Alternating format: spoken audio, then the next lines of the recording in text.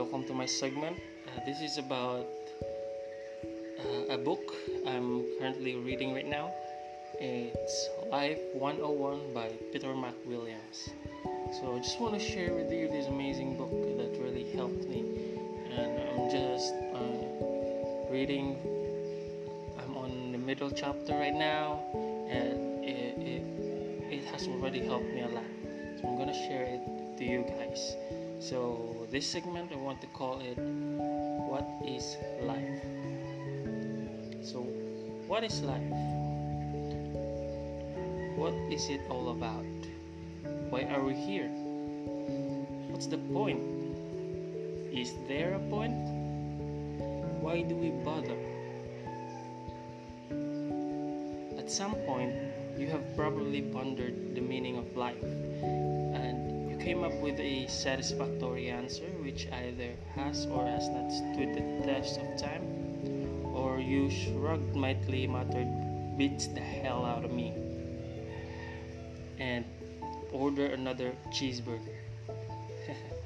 The question which precedes, what's the meaning of life, is of course, is there a meaning to it? About life? Well, I don't know.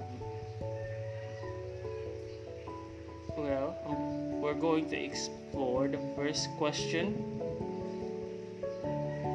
and the answer to the second question is yes, there's a meaning to life.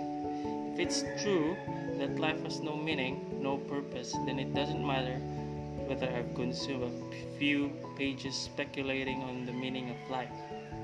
So, let's play a game called Life Matters. We'll start the game by assuming there is a purpose. The first question of Life Matters is, what is the purpose of life? Here's my answer, and I'm gonna divide it in 3 different chapters. Well, this is the answer to the book I've been reading. So I'm gonna divide it to 3 chapters. First is life is for doing. So we're gonna focus on that one first. So why doing? One thing about humans, we are doing great creatures. When we're not doing something, we're thinking about something, which in its own way is doing something. When we sleep, we toss and dream. We exercise to keep our bodies in shape so we can do some more.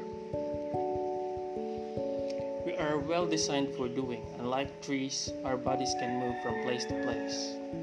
In a matter of seconds, our emotion can move from happy to sad and back again. Our thoughts move us to places we can't go physically. Our memory moves us back in time. Our intelligence anticipates future movement, and our imagination takes us to places we've never been.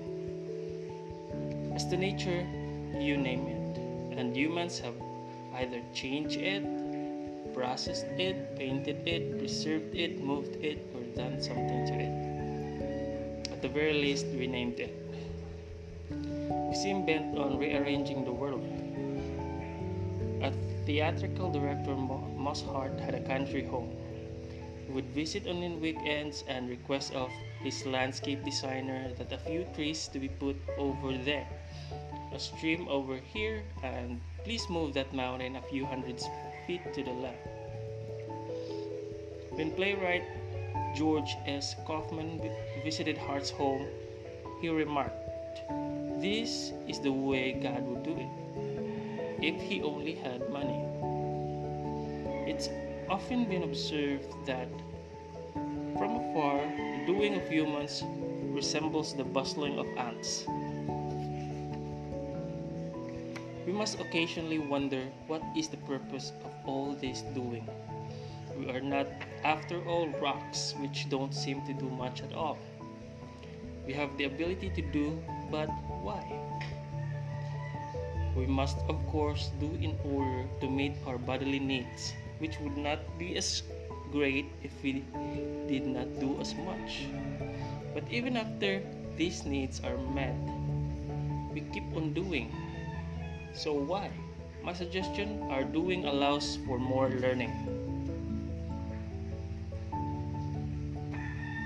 So I'm gonna share you some quotes by Abigail Adams. Learning is not attained by chance; it must sought for with ardor and attended with diligence. So it has a direct relationship with doing.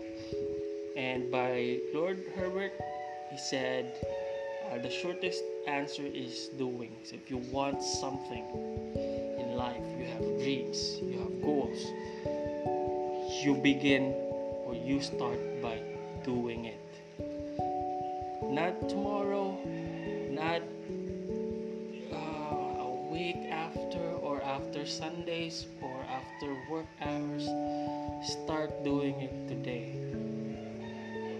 If that is the most important thing for you, start doing. The shortest answer is doing. Thank you so much for listening, guys. I hope you listen to the second chapter, which is called Learning.